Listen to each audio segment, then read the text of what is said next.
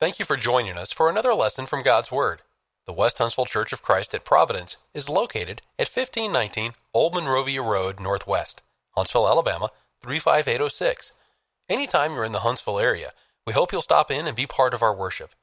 Sunday morning worship is at 9 o'clock, with Bible class immediately following. Sunday evening worship is at 5. Midweek Bible study is held Wednesdays at 7.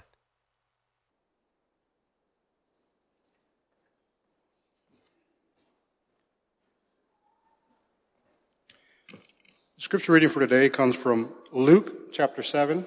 Luke chapter 7, verses 1 through 10. I'll be reading from the New King James Version. And the Word of God says, "Now when he concluded all his sayings in the hearing of the people, he entered Capernaum. And a certain centurion's servant, who was dear to him, was sick and ready to die. So when he heard about Jesus, he sent elders of the Jews to him, pleading with him to come and heal his servant. And when they came to Jesus, they begged him earnestly, saying that the one for whom he should do this was deserving, for he loves our nation and has built us a synagogue. Then Jesus went with them. And when he was already not far from the house, the centurion sent friends to him, saying to him, 'Lord, do not trouble yourself, for I am not worthy that you should enter under my roof. Therefore I do not even think myself worthy to come to you. But say the word, and my servant will be healed. For I also am a man placed under authority, having soldiers under me. And I say to one, Go, and he goes. And to another, Come, and he comes. And to my servant, Do this, and he does it.' When Jesus heard these things, he marveled at him, and turned around and said to the crowd that followed him, 'I say to you, I have not found such great faith, not even in Israel.' And those who were sent returning to the house found the servant well who had been sick."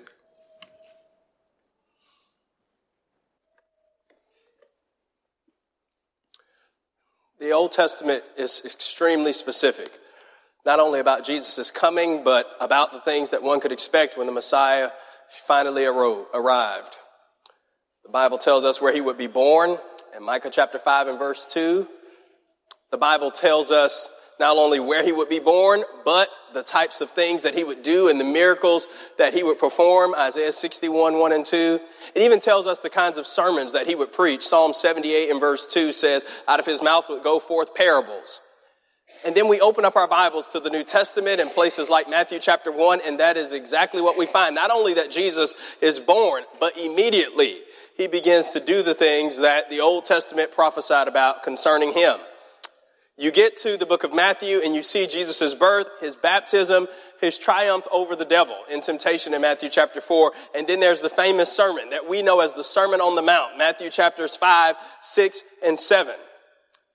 And then in Matthew chapter 8, we learn about our busy Savior. If you have your Bible this afternoon, go ahead and turn it to Matthew chapter 8. There's a lot going on in this chapter, and in it we see the busyness of Jesus. He is cleansing individuals of leprosy, healing those that are paralyzed at a distance, healing those that are suffering with a fever, calming the seas, and even casting out demons out of those that are demon-possessed. And Jesus does all of these things. But what I want us to think about this afternoon is, as we read of the work of Jesus, especially in these accounts where he's helping other people and dealing with them, we should read them for the facts that they teach us about what Jesus did, fulfilling prophecy and doing his work as the Messiah. But when we read the gospel accounts, we should also press into them and ask ourselves, what was it like to be there? And if I was there, what would I have done? What role would I have occupied? And how would I have responded to the things that are taking place? In doing that, we become more than just passive readers of Scripture. We become active. We can't transport ourselves back to the first century and be present. But in the 21st century, we can learn lessons from these accounts that will help us to be the people of God. This afternoon, I want to talk to you about the centurion who Jesus encountered in Matthew chapter 8, verses 5 through verse 13. Now, Luke and Matthew both tell us about this account. Matthew gives us the more condensed version, but you also have it as we had in our scripture reading a moment ago in Luke chapter 7. And Jesus encounters the centurion.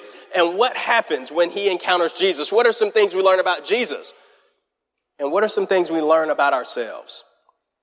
The name centurion means that he was a Roman soldier, and he was over, the name itself says he was over 100 soldiers. It was probably more like 80 individuals that were under his watch. And the interesting thing about centurions in the New Testament is every time they're mentioned, there's something positive about them. This man here, the centurion at the foot of the cross, Mark 15, he says, truly this is the Son of God. Cornelius, and even Julius, the centurion in Acts 27, who saw to Paul's safety as they traveled on the ship on their way to Rome. Every time the New Testament touches on an individual who occupied the role of a centurion, there's something positive said about them, and this man is no exception. Matthew chapter 8 and verse 5 says, Jesus entered Capernaum, and there came a centurion to him. The old King James has beseeching him or imploring him and saying, Lord, my servant lies at home, sick and paralyzed. And Jesus says, and he's grievously tormented. And Jesus says, I will come and heal him. The centurion sort of pushes Jesus away and says, no, I'm not worthy that you should come under my roof. But just speak the word only and my servant will be healed. I'm a man with soldiers under me. I'm a man of authority with soldiers under me. I say to this one, go, and he goes. To another, come, and he comes. To my servant, do this, and he does it. And Jesus in verse 10 of Matthew 8, he marveled. And he said to those who followed, I have not found so great faith. No, not even in Israel. And I say to you that many will come from the east and the west and will sit down with Abraham, Isaac, and Jacob in the kingdom of heaven. But the children of the kingdom will be cast out into outer darkness. There will be weeping and gnashing of teeth. And then he turned and said to the centurion, be it done to you according to your faith. And his servant was healed that very hour. What happened to this man, this centurion, when he encountered Jesus?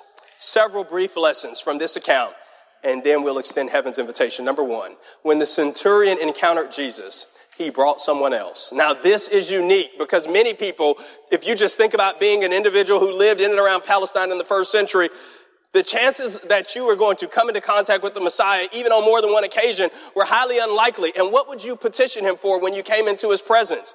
You know, there are people in the gospel accounts that came to Jesus because they wanted him to settle disputes between them and their family members. Luke chapter 12 talks about a man who came and said, would you have my brother divide the inheritance with me? Or sometimes people came because their child was sick or even for themselves. But here is a man who came to Jesus and he brought someone else.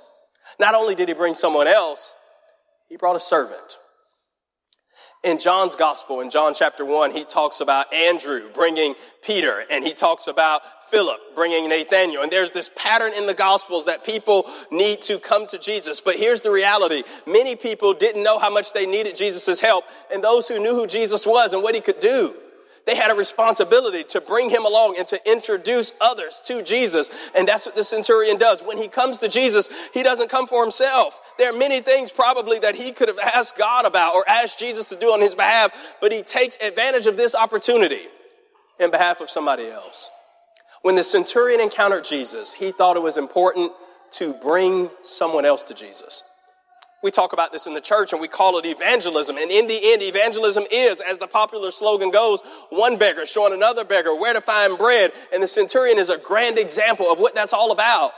It's Mark chapter 5 when Jesus heals the demon-possessed man. You remember the man says, I want to go with you. And Jesus tells him in Mark 5:19, go home and tell all of your loved ones and friends the great things that God has done for you and how he's had mercy on you. What we learn from the centurion is this: as we have encountered Jesus and we know who he is, there's the responsibility on us to bring somebody with us, to introduce other people to Jesus. The word translated, he says, my servant is sick at home. It's also in Luke chapter 7 and verse 3. It could very well mean a young boy. It could be the case that this servant in the centurion's house was a young man. And can you imagine him seeing the young boy in this condition, suffering with being a paralytic?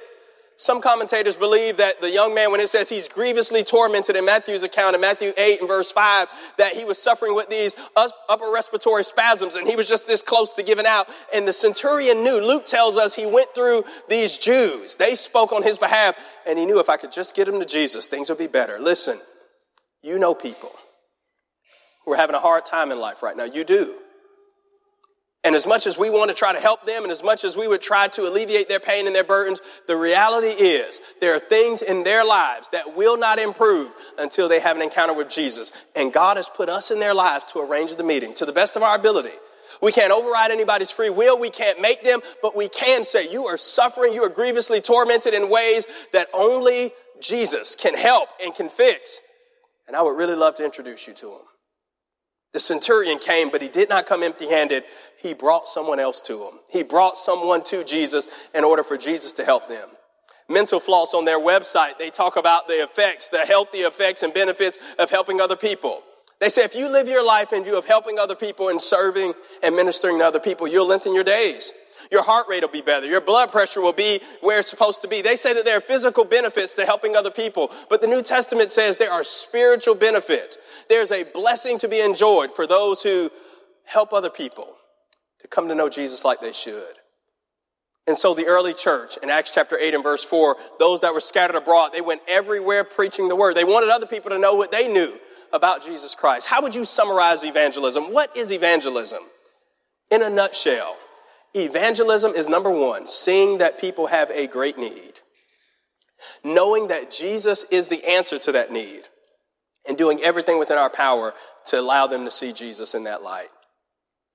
It's what Paul prayed about in Romans 10, 1-4. Brethren, my heart's desire and prayer to God for Israel is that they might be saved. I bear them record that they have a zeal of God, but not according to knowledge. And they're ignorant of God's righteousness. They've established their own righteousness. But Paul says, I want them to be saved, and we want that.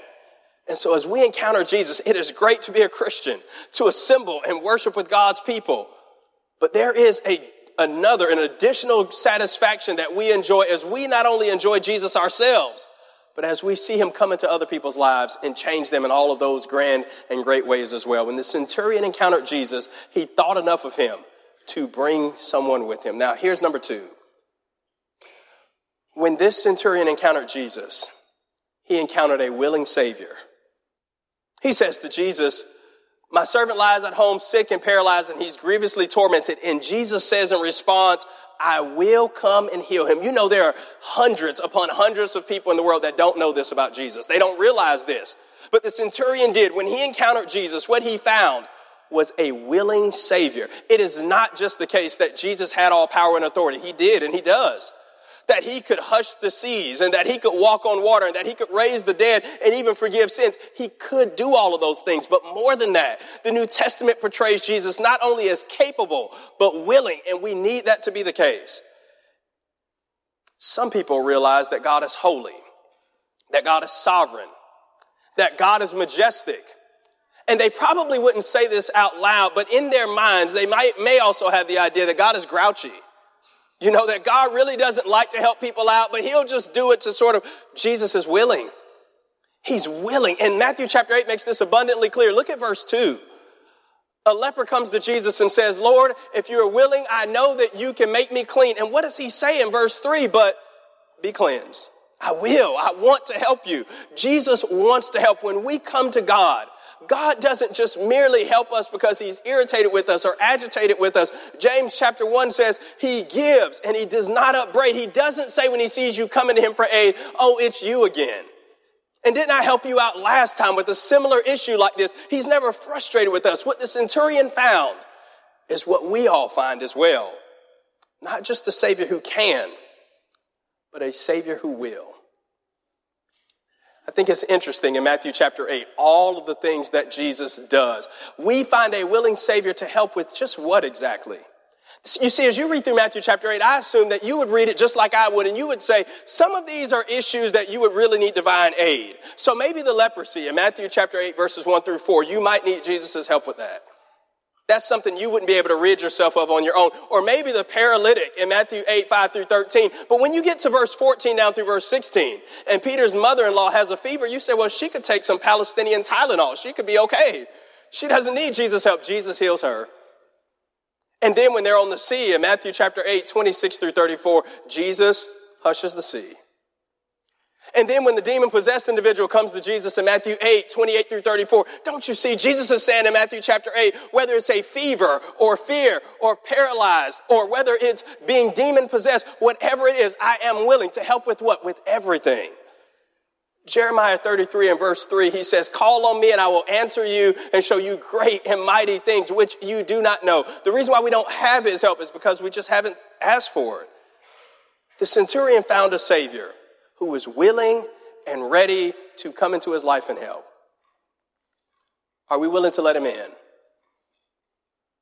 You know, there are people that have been struggling with the same. You study the Bible with people sometimes and a person says, you know what? I know I need to obey the gospel. I know I do. And preacher, listen, I'm going to get some things straight and once I'll be down there at the church building. You'll never see them. You won't, because if they could fix it on their own, they wouldn't need Jesus' help. People say, well, I know I need to be better in this area and I know I need to straighten these things out. And once I do, I'm going to give Jesus 100%. Why don't you just give Jesus all of you and he'll take care of the rest? He'll work with you because he's willing. The centurion found a Savior who was willing and able to come to his aid and to help him. You know, if you go to the gym, you see people in there working out. And sometimes there's an individual under the bench press. And above that person is typically someone that we would call a spotter. And they're lifting this weight, and the spotter is supposed to be there just in case this person begins to struggle or they need a little bit of help, and the spotter is going to help them to get the weight up. And there are sometimes you go into a gym and you see a person with a bunch of weight on the bar, and you might assume, yeah, they definitely need a spotter, because if that lands on them, they'd be crushed. But then you walk by in the gym and you see somebody and it looks like maybe they've got two empty toilet rolls on the side, and you think, well, they don't need any help with that. They've got that on their own. And if they said, hey, I need a spotter, people might mock and make fun and say, you can't lift that, you need help. Jesus never sees you or me struggling under the weight of life and says, oh, you've got that, you can do that one on your own. Surely that's a small problem, it's something you can handle on your own. He always says, I'll be right there. I'm willing, I'm ready, I'm the divine spotter, I'm here to help you. You don't have to bear your burdens alone. Cast all your cares upon him. We should never think to ourselves, well, I don't want to overwhelm God with that. That's what he does. It's his responsibility to us as his children. He wants to help us. In his love and kind benevolence, he's here to help. And he's willing to do it. Jesus was busy.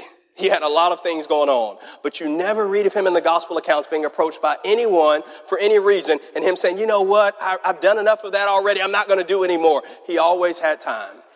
And he still does. Here's number 3. When the centurion encountered Jesus, he appreciated and respected that Jesus was a man of authority. Notice what he says when Jesus says, I'll come and heal him. He says, Lord, I'm not worthy that you should come under my roof, but speak the word only, and my servant will be healed.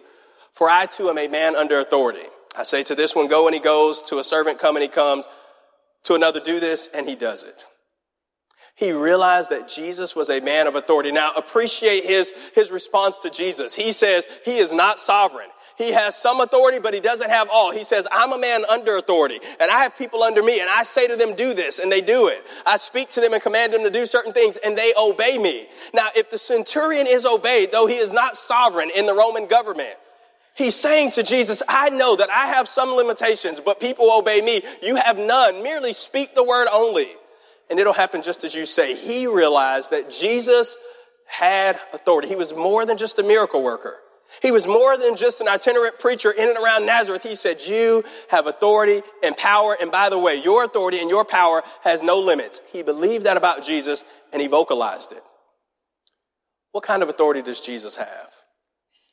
At the end of the Sermon on the Mount, flip back to Matthew chapter 7. You're right near it in Matthew chapter 8, but in Matthew chapter 7, at the end of the Sermon on the Mount, in verse 28 and verse 29, it says, when he had finished saying all these things, they were astonished at his teaching or his doctrine, because he spoke like one who had authority and not as their scribes. His authority was seen in the way he preached. You see, the Pharisees and others could say, well, we believe. Or our rabbinical tradition says, Jesus could say, you've heard it said, but I say to you. He could say that because he had authority. When the sea raged and stormed, in the ancient world, the most uncontrollable thing in the world is often the sea. It begins in Genesis chapter 1 and verse 2, and you see it throughout the gospel accounts. Jesus is showing them, I have control over that too. When he tells the sea to hush, she dares not to utter another word. Matthew chapter 8, he says, peace be still, and it was. He had authority. When he tells demons to come out, they do not resist his word. They submit and they obey because Jesus has all authority. And that's what this centurion believed. Now, if we're going to be pleasing to God, if we're going to be the people that God wants us to be, we must appreciate that and submit to it. In the end, the only people that have God's approval are the people that realize his authority and respond accordingly. A lot of people love Jesus Christ. A lot of people claim that they want to live for Jesus, but they just don't want to submit to his authority. They don't want to do the things that Jesus says that they need to do. This man realized Jesus had authority, and whatever Jesus said is ultimately what went. And so in Christianity, we might say to ourselves, what type of worship are we going to have? Contemporary or traditional? What about scriptural? People talk about traditional and contemporary. What about just scriptural worship? Because Jesus has all authority, Colossians 3:17. And how am I going to treat people that are different from me, people that come from a different background? Well, Jesus has all authority, and he's sovereign over my human relations too, and I'm just going to do what Jesus says. And what are we going to teach about how individuals become Christians and how they respond to Jesus and the gospel? We don't have to come up with a plan of salvation. We just echo the one that we find in Scripture because Jesus has all authority. All of it. That's how the Gospel of Matthew ends in Matthew 28:18. All authority is given to me in heaven and in earth. It's not just the case that Jesus has authority in religious matters. He has it in every area, in every realm of life. If Jesus has all of it, how much do you have and how much do I have? Our eyes might play tricks on us in this regard because we look around us and sometimes we say, it looks like the government has authority. And it looks like the world around us, it looks like the secularists has authority, and they seem to be running the day. They don't have any. Daniel said he saw one coming like the Son of Man, and to him was given dominion and a kingdom that all peoples and all nations should serve him. His dominion was everlasting. His kingdom would not end, Daniel 7:13 and 14. He has all of it. And though some of it is for a time delegated to other individuals, they will give an account for what they've exercised. But what the centurion knew is that here is the one who possesses all authority and before whom we all must bow. He was used to giving orders, but on this occasion, as he encountered Jesus, he realized he had to take orders because Jesus is different. He has all authority. To be on his side in view of this reality is the greatest news. We've submitted ourselves to the one who has all authority. And sometimes people bristle against this. We live in a time right now where people are really having a difficult time with authority. We talk about toxic masculinity and people that have been let down by people in authority, whether it's in religious circles or whether it's in political circles. And they come into contact with texts like these in Matthew 28:18 and they say, wait a minute. Should anybody possess absolute power? Can anybody really be trusted to do what's right? And Jesus stares down those questions sincerely. People have been hurt and crushed by people that have had authority and they doubt and they say, I don't know if this is safe. And Jesus stares down those questions sincerely, takes the inquirer at face value and he says, let me take you by the hand. And he takes you all the way to the cross and he says, oh yes, I have all authority, but I will never use it to harm you. I really do have your best interests at heart. I'm the only one who has ever truly loved you to death. I have all authority. And it's in your best interest and for your ultimate good. Submit to me. You can trust me. Give your life over to me. I won't do you any harm. The centurion realized that Jesus had all authority. Now here's number 4. When the centurion encountered Jesus, he shocked Jesus and amazed him with his faith. Jesus marveled because of his belief. This man is a Gentile centurion, and he says that Jesus has no limitations, and Jesus marvels. There are 2 occasions in the Gospels where the Bible says that Jesus marveled. Here's the first one. It's recorded again in Luke 7. And the second one, turn your Bible to Mark chapter 6. Mark chapter 6, and notice verse 6. These are the only 2 times in the entirety of the Gospels where it said that Jesus marveled or that he was shocked or amazed. Mark 6 and verse 6 says, he marveled because of their unbelief, and he went around the villages teaching. He marvels. What makes Jesus marvel? Either individuals, after seeing so much and encountering so much of him, they say, I won't believe that. In Mark 6, he's in and around his hometown of Nazareth, and they won't believe, and he's shocked at their unbelief. But then there's the centurion, and he marvels because of this man's faith. And he points it out to other people, and he says, you see this man's faith. If anybody should have believed, it should have been the Jews. They had the oracles of God, the Old Testament scriptures. But Jesus didn't have a harder time with anybody than he did with the Jews, trying to convince them that he was the one they had studied about their whole lives. Here's the point for you and me. Your sincere and genuine faith, often without fanfare, often seeming rather ordinary in our world that has so much going on, it impresses Jesus Christ. Hold to it. Retain it. Maintain it.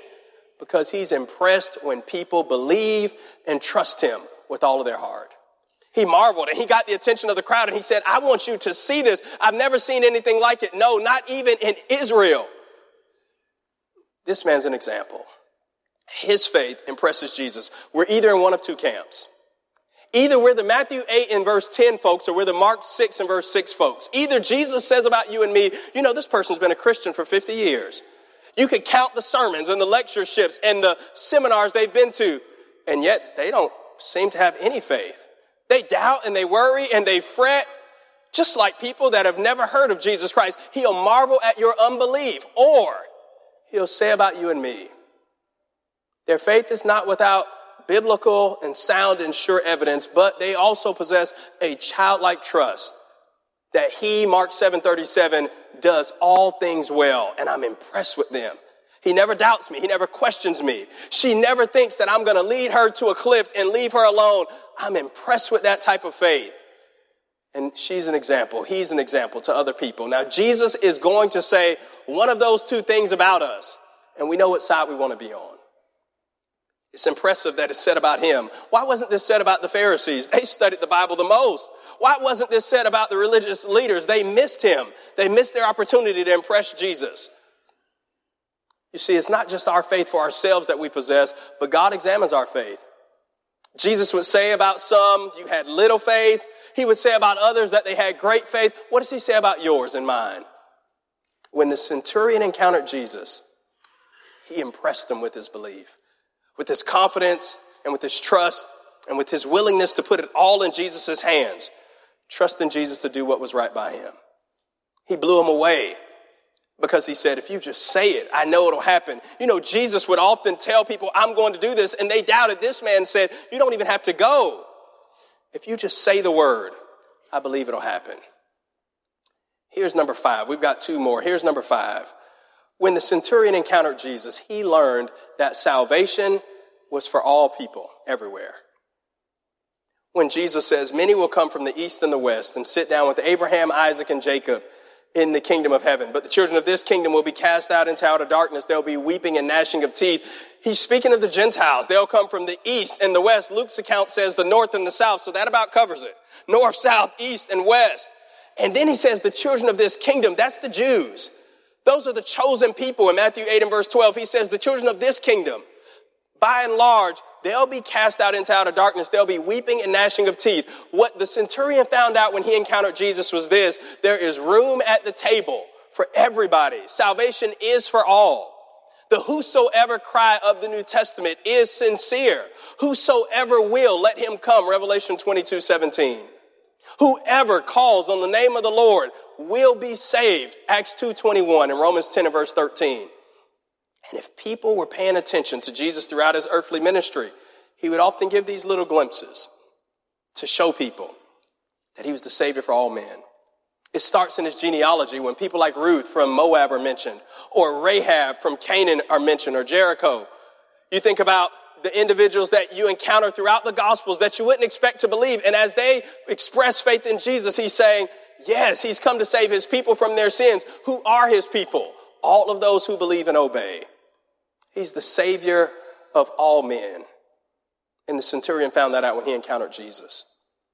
You know, you may never make enough money to buy a ticket to the World Series or the Super Bowl or the NBA Finals. Some of those seats you just couldn't afford to pay. But in the kingdom of God, Jesus says, if you submit to me, there's room. When he tells his disciples at the end of the Gospel of Matthew, go and disciple the nations, he's saying salvation really is for all people everywhere. And this centurion is a picture of what that looks like. Whoever trusts and submits to Jesus, they can and will be saved. Sometimes people say, I don't know if I'd fit in the church. I'm really not from a religious family. Doesn't matter. And I'm not really educated. I don't read real good. Doesn't matter. I've done some things. You don't know what I've done. You don't know how much of it I've done. If you'll turn away from it, if you'll confess it and forsake it, doesn't matter. I speak a different language.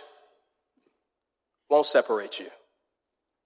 You see, Jesus is the Savior of all people everywhere. That's why he says, go and preach the gospel to everybody, because you will never look on the face of a person that God doesn't love and doesn't want to be saved. And so he says, go into all the world and preach the gospel. In Luke chapter 7, they try to convince Jesus that he should do this miracle because this man built a synagogue and he had done great things for the Jews. Listen, Jesus did not have to be bribed into doing it.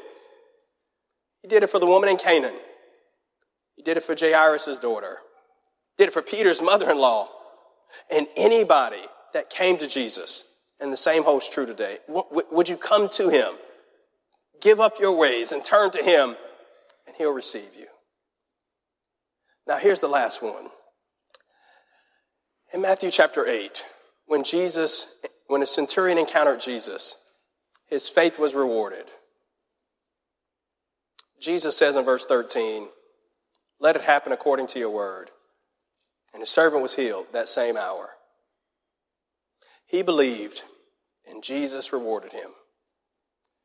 People in the Gospels did not have a sort of apathetic and just general response to Jesus. No, when people encountered Jesus, they either fled away in fear, they either hated him and wanted to kill him, or they fell in love with Jesus and wanted to give their entire lives over to him. People did not have this sort of cavalier and casual attitude toward Jesus like we tend to sometimes see in our society. People that encountered Jesus, they knew they were encountering something different.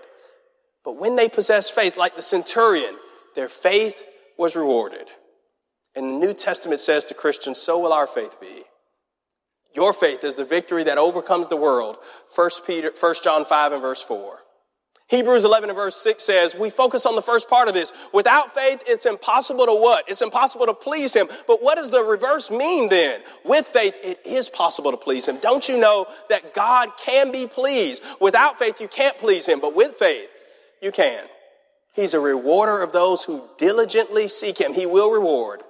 This man went home to find a servant well and healed.